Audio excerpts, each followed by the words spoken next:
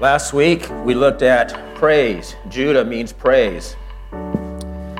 Judah was the fourth son of a godly woman, son of Israel. He was also given a position of privilege, and we looked at that. All the words there in verses 4 are terms of privilege. Then we looked at the prophet. They were given the prophet, they were given the prophecy, they were given the promises, but what do they have now? We are looking at now, today, we're going to start with verse, it says, where will you be stricken again in verse 5. We're going to look at the punishment. We're going to look at the presence of the enemy in verses 7. In verse 8, we're going to look at pretty lady's problem. In verse 9, we're going to look at the remnant.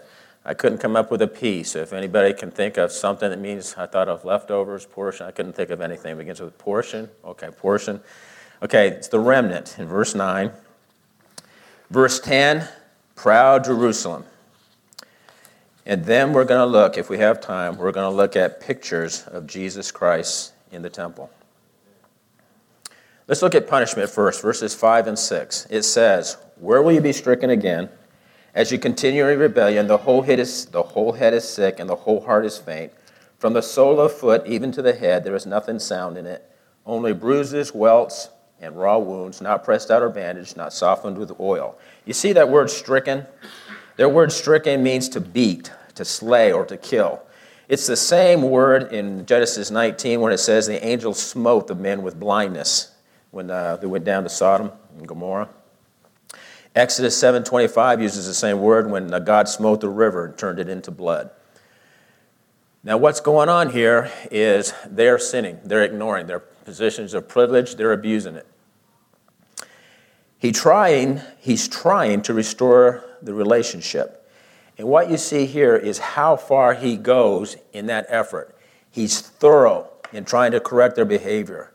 If you look at verse 27, who is it that will be redeemed? It is the repentant ones. He is trying to get them to repent. Look at the description of the nation. It shows on how bad it is. Their whole head is faint. There is nothing in their body that is not sick or been hurt. The whole body, top to bottom, is sick. If you're curious in how what their medicine was like, look at when it says not pressed out or bandaged, not softened with oil. That's how they treated their wounds and their bruises back then. The oil was a softening agent. So I used to think that what was going on here, when it says the sole of the foot, I thought he was using figurative speech to describe the nation. Until I read, let me turn there. Turn to Leviticus chapter 26. Leviticus chapter 26. I realized that what's going on here is that Isaiah is actually only given a partial list of what he does. He's actually doing a whole lot more than just devastating their cities and making them sick, because there is a list of things that he promised. Here in Leviticus chapter 26, I want to show you something. I want to show you what he promised he would do with them. Look at verse 16. It says, I in turn will do this to you. And he's talking about, if you back up, he says, if you reject my statutes, which is what they're doing in Isaiah, he says, this is what I'm going to do to you. This is Leviticus chapter 26, verse 16. I in turn will do this to you. I will appoint over you a sudden terror, consumption and fever that will waste away the eyes and cause the soul to pine away. See what it is? It's exactly the same thing that's going on in Isaiah. They're getting sick. He promised them they would do that. They were warned what would happen. Then, also in Deuteronomy chapter 28, he gives another example. He gives a list of the things that he will do. Let me read just a little bit, and so you know how thorough, and what we're looking for here is what exactly he did to him. He did exactly what he said he was going to do. He said, I will sow your seed uselessly, for your enemies will eat it up. I will set my face against you so that you will be struck down before your enemies, and those who hate you will rule over you, and you will flee when no one is pursuing you. If also after these things you do not obey me, I will punish you 7 times. Now, when you see the word 7 times, what does the word 7 mean? He's going to say it over and over again here. I will punish you 7 times. I will punish you 7 times. I will punish you 7 times in this list here. When you hear the word 7, what does the word 7 mean in the Bible? Completion or perfection. He is going to completely punish them, is what he's saying. Now go back to what we just read. He's saying, from top to bottom, he's saying the same thing. I'm going to punish you thoroughly. Again, look at the list. He says in I will punish you 7 more times. In verse 18, it says, I will also break down your pride of power. I will also make your sky like iron and your earth like bronze. Your strength will be spent uselessly, for your land will not yield its produce, and the trees of the land will not yield their fruit. He's talking about famine. If then you act with hostility against me, that didn't work, so I'm going to try something else, and you are unwilling to obey me, I will increase the plague on you 7 times according to your sins. I will let loose among you the beasts of the field, which will bereave you of your children and destroy your cattle and reduce your numbers so that your roads lie deserted. Do you hear what he just said? Animals are going to come out of the woods and eat your children and your animals. And if by these things you are not turned to me, okay, that didn't work, I'm going to try something else. But act with hostility against me, then I will act with hostility against you, and even I will strike you 7 times for your sins. And I will also bring upon you a sword which will execute vengeance for the covenant. And when you gather together in your cities, I will send pestilence among you so that you will be delivered into your enemies' hands. When I break your staff of bread, 10 women will bake your bread in one oven, and they will bring it back to your bread in ration amounts so that you will eat and not be satisfied. Go on to verse 29. It says, further, you will eat the flesh of your, what's that say? You eat the flesh of your sons, and the flesh of your daughters you will eat. It's going to get so bad when these nations are attacking them in the siege that they're going to have nothing to eat. And what are they going to have to eat? Their children. Listen, guys, God put them through extreme things, not to be mean, but you're seeing how hard he is trying to get them to repent of their sins. Now listen, if you're going through that, you're getting to the point where you have to do that, and you're still not repenting, do you see how hard their hearts are? Do you see how rebellious these people are? God is doing everything he can. Go back to Isaiah chapter 1.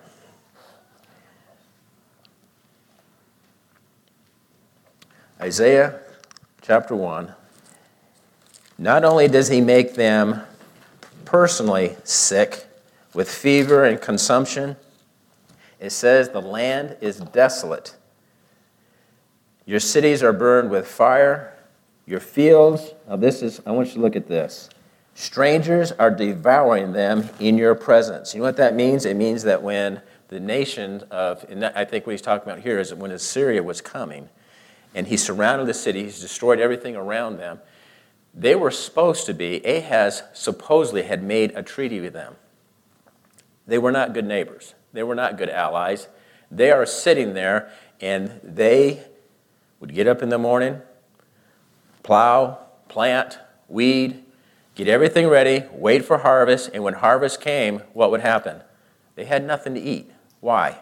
Because the enemies were eating it. They would sit there, they're hungry, the enemies are eating what they worked for, and they can do nothing about it.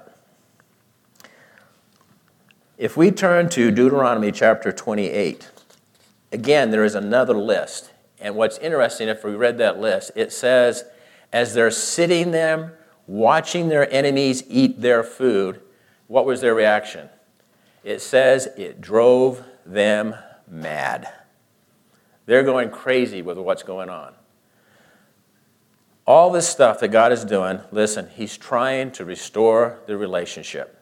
He's trying to fix it. Their hearts are so hard. They're so smug in their self-conceit. They're so proud from their privileged life. They thought they were special. They're just hard-hearted, rebellious children. It's all they are. It says the presence of the enemy in verse 7. At the start of Isaiah's ministry, and you notice it lists 4 kings. It says Uzziah, Jotham, Ahaz, and Hezekiah. If you start there under Uzziah, when Uzziah was king, he was one of the most talented kings that Judah ever had. Judah achieved very high status in the world when he ruled. He lasted 52 years, and he gained almost as much land and prestige as did David and Solomon. He was almost as good when it came to how big the kingdom was. Judah prospered under him. He had a great army.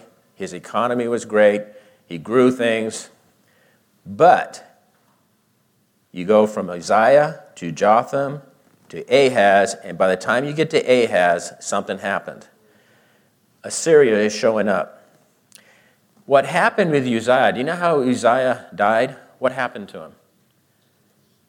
He got sick with leprosy. What was the cause of that leprosy? Pride. All that good stuff, he looked around and goes, instead of was God was blessing me, it was, look what I did. That started the downfall. Jerusalem right here is proud. And it started with Uzziah. Okay? Listen, we're very rich. We've got a great military. Sometimes we've got a great economy. What are you proud of? We should be proud of our godly heritage, not of our economy, not of our fertility, not of our great wealth and all that. We're in the same spot. Judah prospered under him, but when Ahaz shows up, things have changed. Assyria is coming from the north. Now, Israel and Syria are being threatened, and their answer to the problem against Assyria is to go look to their supposed to be family, but it's the next nation south now in Judah. And they say, Judah, you come help us fight Assyria. Now, Ahaz doesn't like that idea. And what happens next is just pure, I don't understand it. Instead of going and attacking Assyria, they fight each other. Ahaz does not want to be an ally with the northern nation. Instead, he wants to be an ally with Assyria.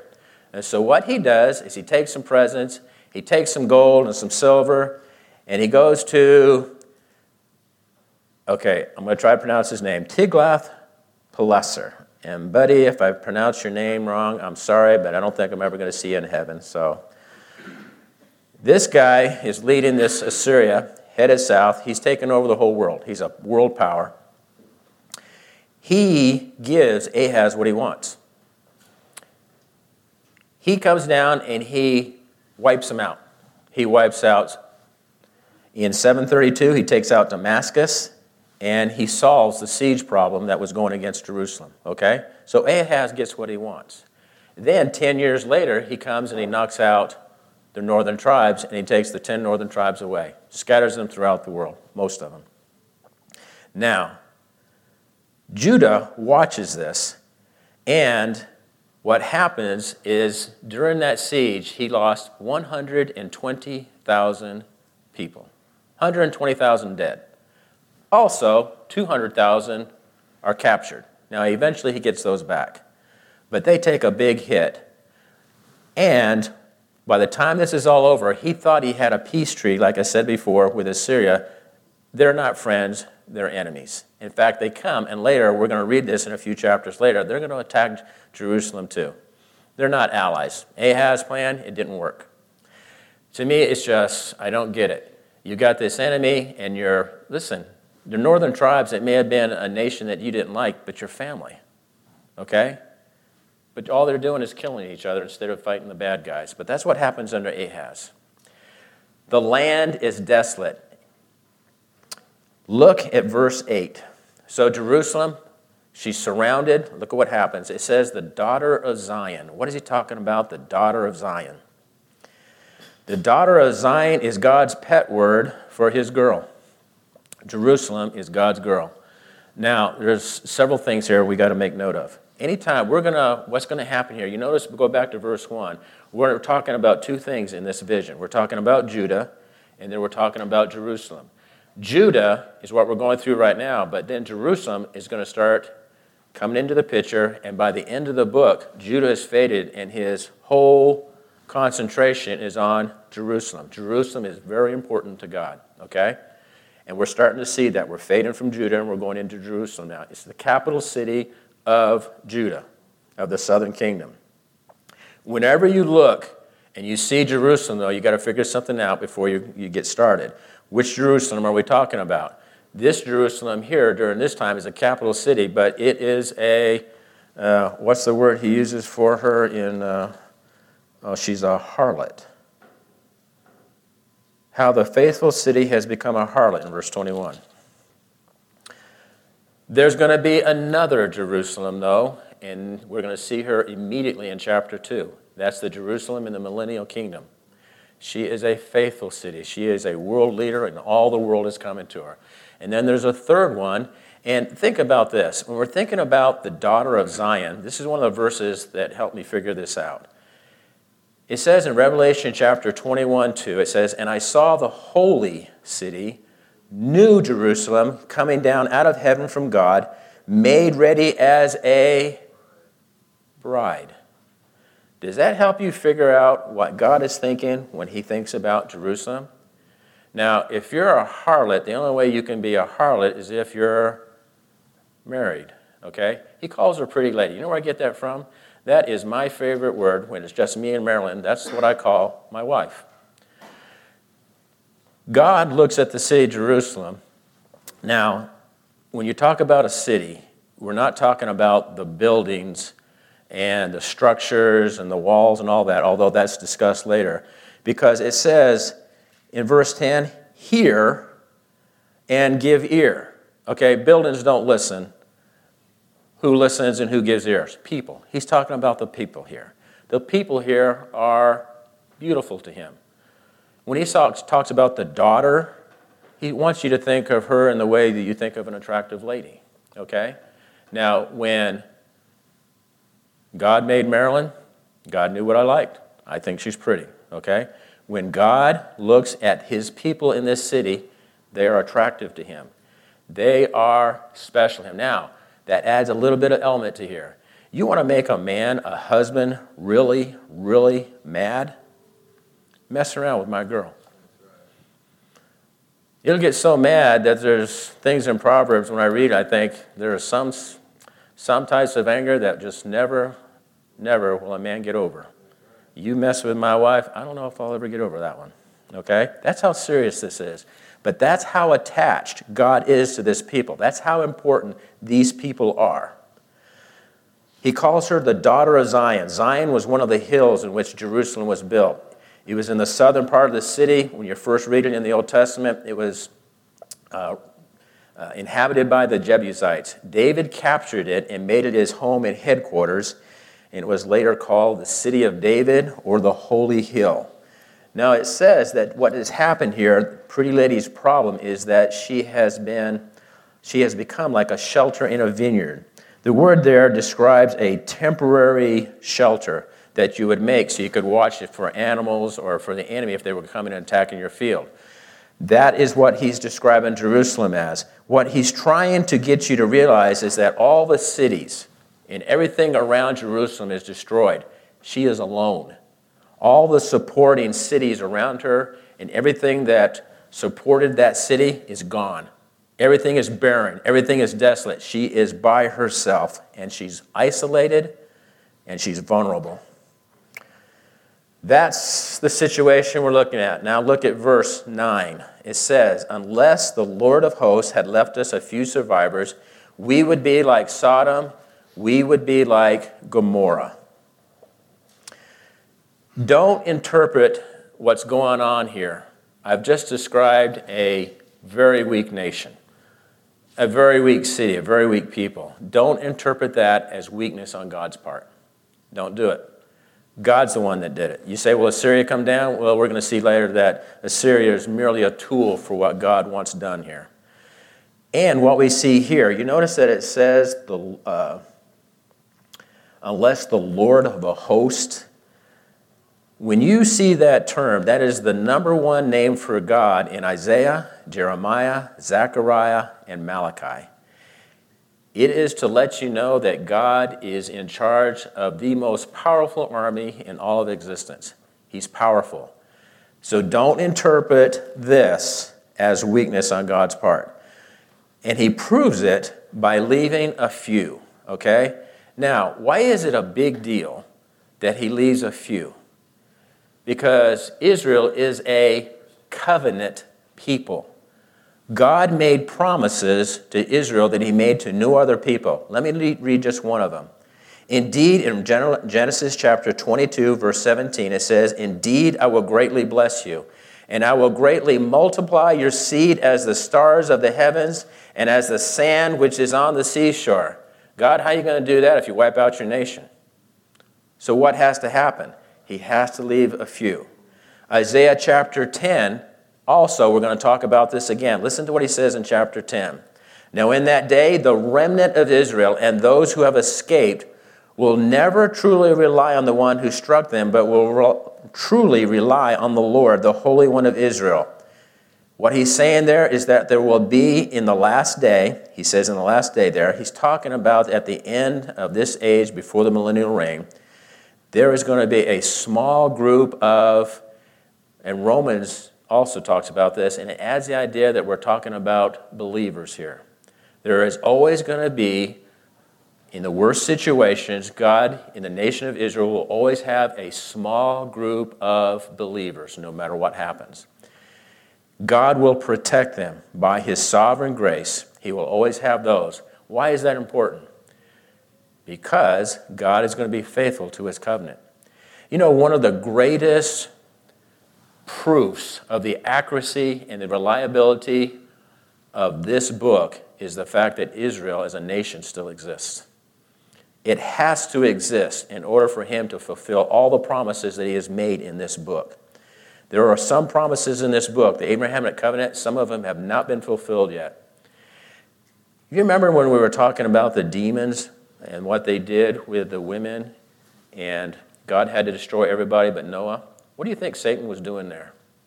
He was trying to corrupt the seed with what? Demonic influence.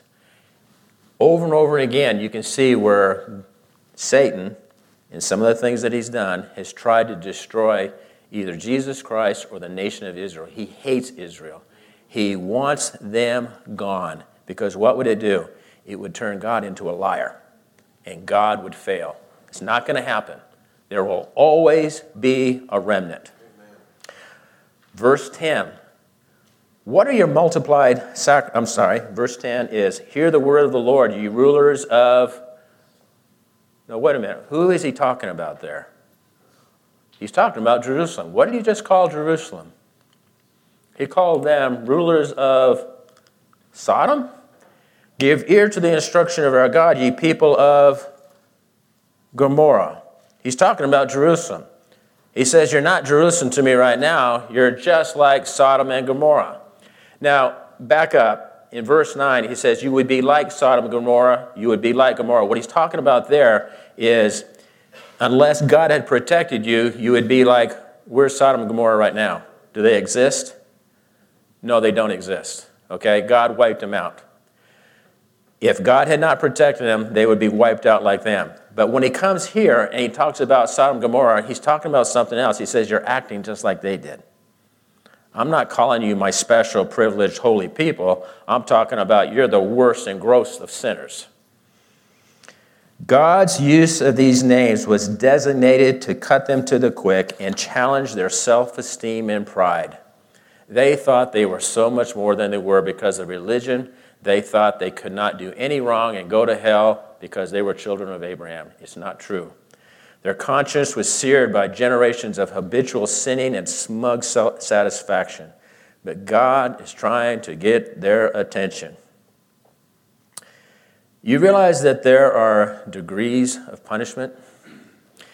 Do you realize that it will be worse for the people of Jerusalem than it will be for the people of Sodom and Gomorrah?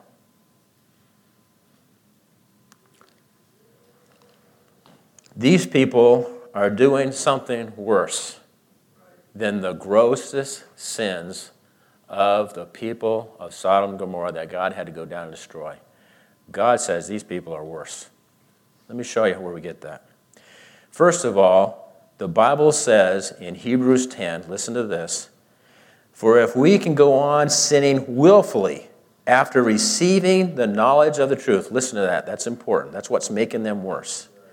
There no longer remains a sacrifice for sins. They are willingly ignoring the revelation of the Word of God and the Holy Spirit. They're trampling on the knowledge of Jesus Christ. What happens to them? How much severer punishment do you think he will deserve who has trampled underfoot the Son of God? There is severer judgment. Now, if you hear the gospel and you reject Jesus, you are now in a position of a deeper hell.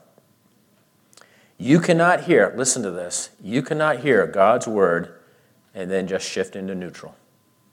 It's not happening. When you come here and you come hear the word of God, you're either going to walk away better, happier, closer to heaven, or you're going to walk away sadder, worse, and deeper in hell. There is no such thing as going and walking away unchanged. It does not happen. It's not an option. So, these people were privileged. They had things, the rest of this dark, they had the light of the Old Testament. They had the prophets. They had the temple. They had God's working in their lives. What do they get if they reject it? Greater judgment. Every hearer of God's word is going to be affected by it. I want you to turn to Matthew chapter 10. Jesus makes a big deal about this in Matthew chapter 10. Matthew chapter 10, and then I want you to look at some verses in the next chapter over in Matthew 11. Matthew chapter 10. He makes this statement.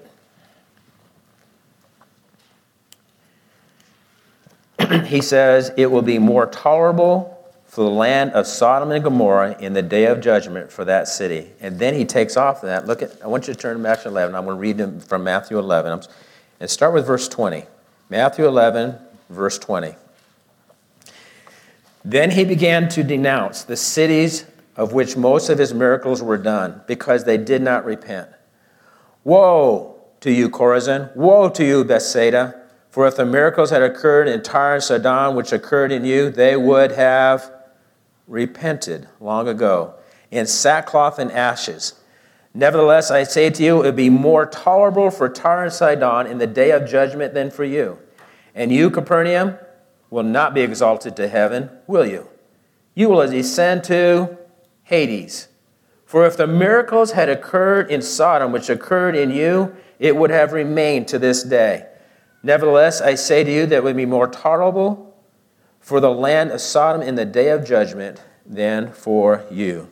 Now listen, these cities right here, Capernaum, Chorazin, Bethsaida, where was Jesus' headquarters when he was ministering in Galilee for that 3+ years? Where was he? His headquarters was in Capernaum on the North Sea of Galilee. Okay, so this is basically his home base.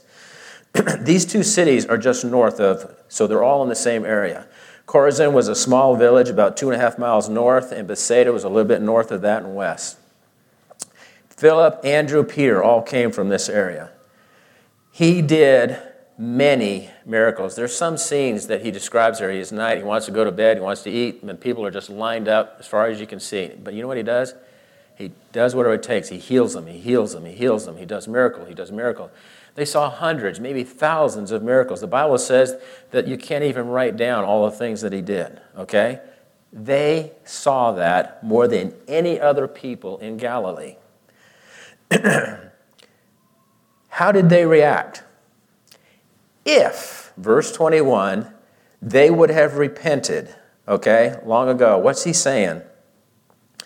He's telling them that the two cities of Tyre and Sidon, in the mind of the Jew at that time, what would they have thought of if Tyre and Sidon?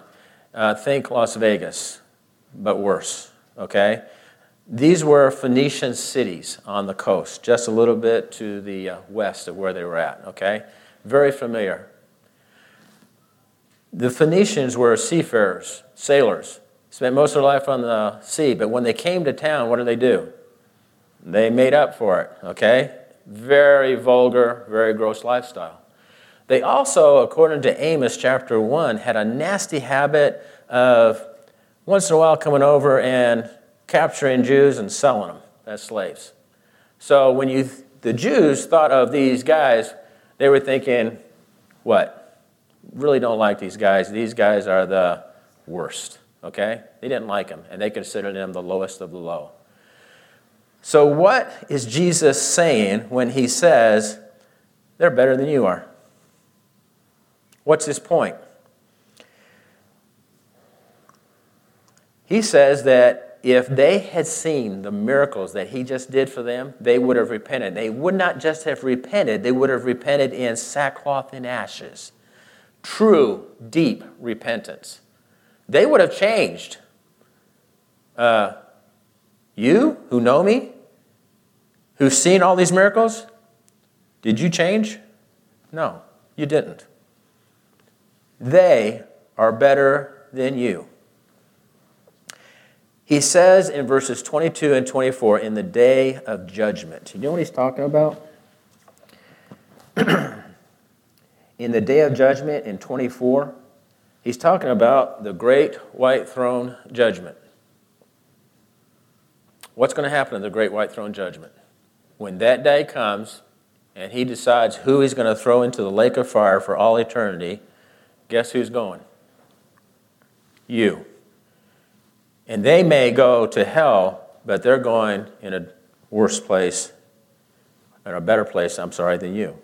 You're going into more severe, harder judgment than the bad guys, because you're worse than they are. Now, he compares all of them also to Sodom, Capernaum to Sodom. And you go, okay, if you want to think of the worst city ever, what would you think of? Sodom. Now, why would you think Sodom is the worst? Gross homosexuality. They tried to rape the angels when they showed up. And when God tried to show up, remember he talked to Abraham, I'm going to see if I can find some godly people. Did he find anybody? Not many. Not enough to stop the judgment. And they flaunted. They were just open about it. They didn't try to hide it. Now, you think about Sodom and you're thinking of the worst. But these guys' sin here in Capernaum and these cities is worse than that nasty, vulgar, outright, gross sin that we think about. Okay? What was their sin? Now, did they attack Jesus? Did they persecute him? Did they say bad things about him? They didn't do any of that. Now, they didn't have the gross, vulgar sin that Sodom and Gomorrah had. They might have had some, but it wasn't at the level that these guys were. And they really didn't abuse Jesus. So why are they worse? What is a worse sin than that? Unbelief. They just kind of, when he did his miracles, that was fun. When he spoke, I enjoyed that. That was a good sermon. But did it change them? Did they repent of their sins? Did they acknowledge that they were sinners? No. They were full of self-righteousness. They had created their own religion. They did not need a Savior. They did not need to repent. I'm fine just the way I am. Okay? Oh, those sins, no big deal. I'll just go offer a sacrifice and that'll take care of that. What did they do? They ignored Jesus Christ. They tolerated him. But they did not repent. Isaiah is saying the same thing to Jerusalem in Isaiah chapter 1. You're worse than Sodom. You're a city of great privilege, but your privilege and your pride has made you worse than the worst of cities. I'm going to finish with this. You cannot mess around with Jesus. They didn't protest him. They didn't persecute him. They didn't have that open, gross, out there sin. They just didn't pay that much attention to him.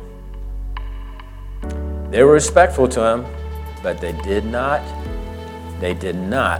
treat him as Lord and Master and give him control of their life, put away their sins, and live a life of righteousness.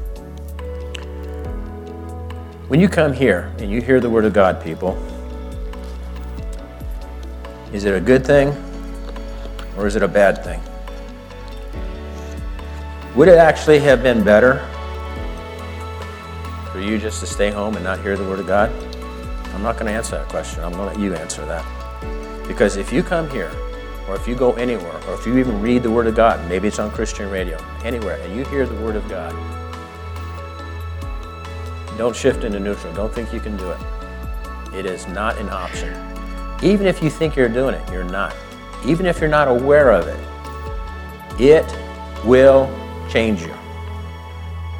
Did it send you deeper into hell, or did you draw closer to the God who loves you and is worthy of your best of your life?